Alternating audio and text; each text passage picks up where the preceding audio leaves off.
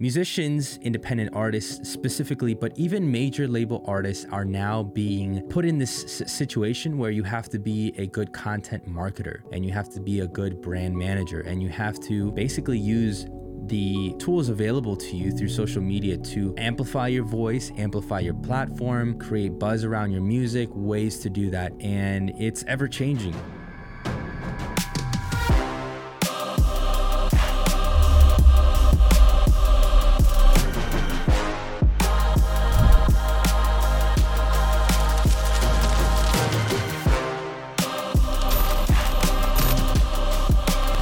You are now tuning into the Musicpreneur Podcast. My name is Nico Santana, your gracious host, and this podcast episode is sponsored by the good folks over at DistroKid, distrokid.com, being the best platform, in my opinion, to get your music out to the world, for the world to hear, with over 150 digital streaming platforms that you can get your music into using DistroKid. You can also use their features to market and promote yourself and your music. Go ahead and check them out. I'll talk more about them in just a moment here.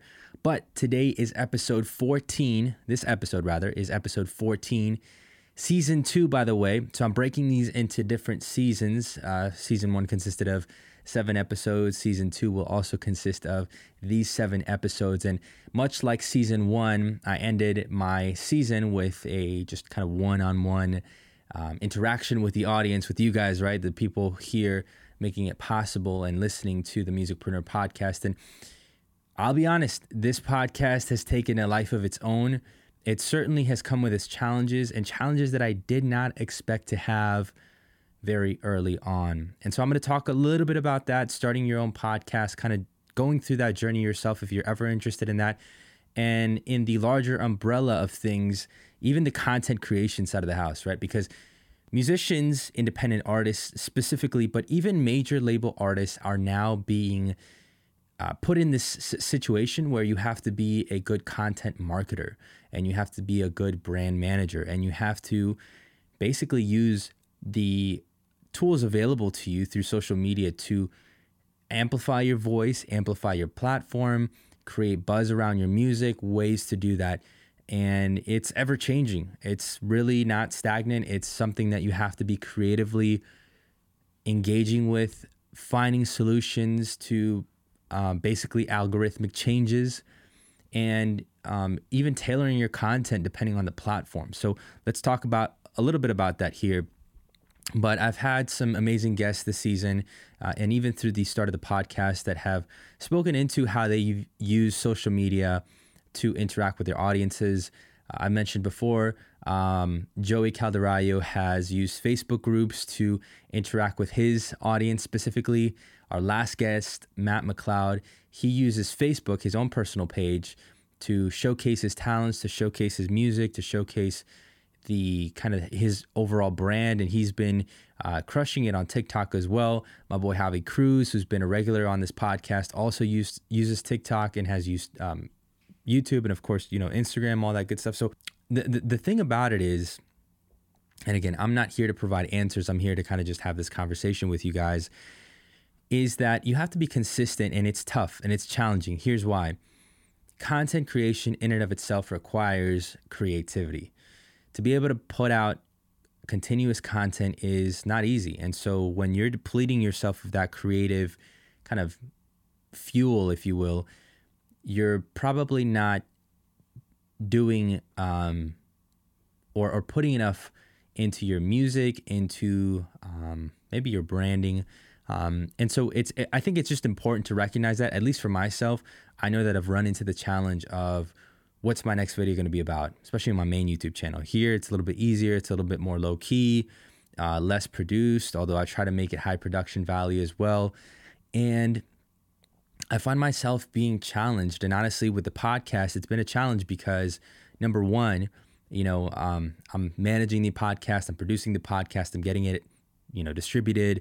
I'm coming up with the topics, having to edit, all that stuff, shoot, edit, coordinate, produce, et cetera, et cetera, et cetera.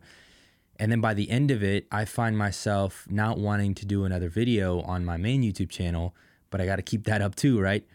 And now that I'm more on the content creation space and less on the music side, I definitely have seen a sharp decline in my ability to really switch those gears to make music when that opportunity comes available. So a few things that I'm personally working on, I'm trying to kind of rev back up my music production and my music creation side of the brand, if you will, and doing so with a couple previously made known publicly partners that have produced some songs for licensing purposes. And so doing that, and then also with a group that I've been working with for forever, Foundation, coming together to make some new music. And then of course my regular friends and collaborators who've been, wanting to make music and just making time for that as well. So there's like opportunities out there, but I find myself thinking about the YouTube channel, thinking about the podcast. So I don't know. I think it's an important challenge that we all face. I think it's important to see where, we're going to put our eggs in what basket specifically, right? But two, I think the pressure that we put on ourselves in terms of content creation is, I have to do this today for the short-term gain, like for getting that 10, 20 subscriber milestone this week or this month, whatever your cadence is, or making those 4 or 5 videos this month, right? Or maybe even this week, depending on how quickly you are to churn them out. And I think it's important to have milestones and goals and such, but I also think it's important to give yourself kind of A, realistic milestones, B, seeing the areas where you can't sustainably keep that up. Because if you look at small businesses and when they become profitable, I would say that most businesses, from what I've read and what I've heard, don't become profitable until like the 5 to 10 year mark. So for me, and I'm just using myself as an example here, since I'm kind of just talking to the camera here and just talking to you guys, is that I find myself looking at these short 6 to 12 month sprints, and I can sustain a certain pace at those 6 to 12 month sprints. But what about the 48th month, the 60th month? And I think it's the same thing with music creation. Again, going back to whether or not you're releasing your creativity through content creation specifically, or alone, or music, or both, what's the cadence that you think you can keep up with for that 5 to 10 year mark? And again, being realistic. And sometimes there are seasons too, right? I think we're oftentimes put in a position where we feel like we have to produce like machines, but honestly, like, we go through seasons where maybe this season I will focus on producing as much music, or recording as much music as I can, producing as much music as I can. And during that plentiful period of time, that plentiful season, you just store it up for like the winners, right? Where you know that you're going to not be as creatively available, maybe because you're focusing on other endeavors. Maybe you have a full-time job like I do. Maybe you have a family, and those very important aspects of your life can also drain your energy for the right reasons. And you may not have the capacity to be creative all the time, day in and day out. So I've mentioned kind of the entirety of the problem here, or rather the obstacle or the challenge or the roadblock that we as artists, as creatives, content creators, music creators face. But what's the solution? And I'm going to get to that in just a moment. But before I do, I want to talk about this specific tool that I've talked about before on DistroKid, and that's splits.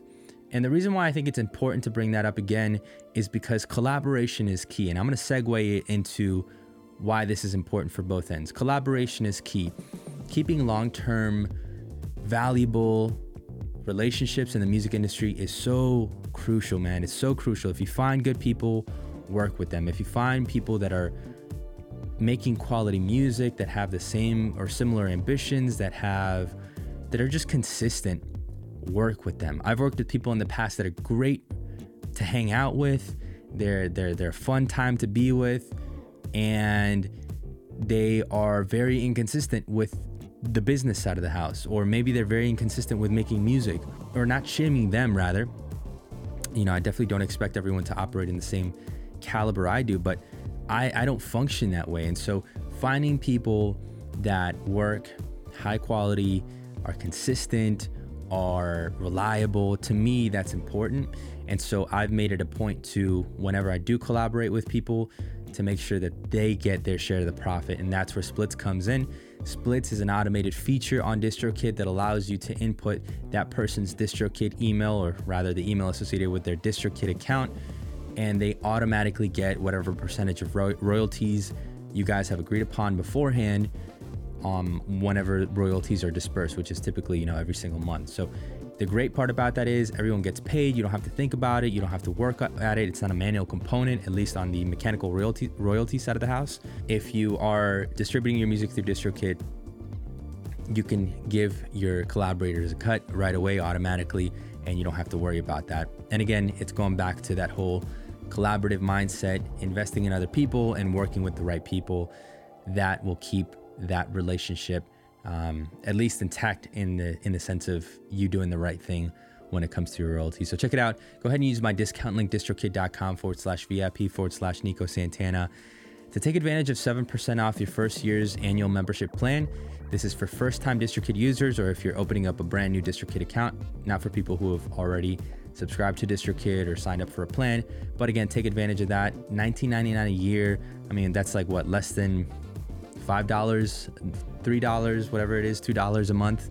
So definitely take advantage of that. Again, distrokid.com/VIP/Nico Santana. Hopping back into it. So what's the solution?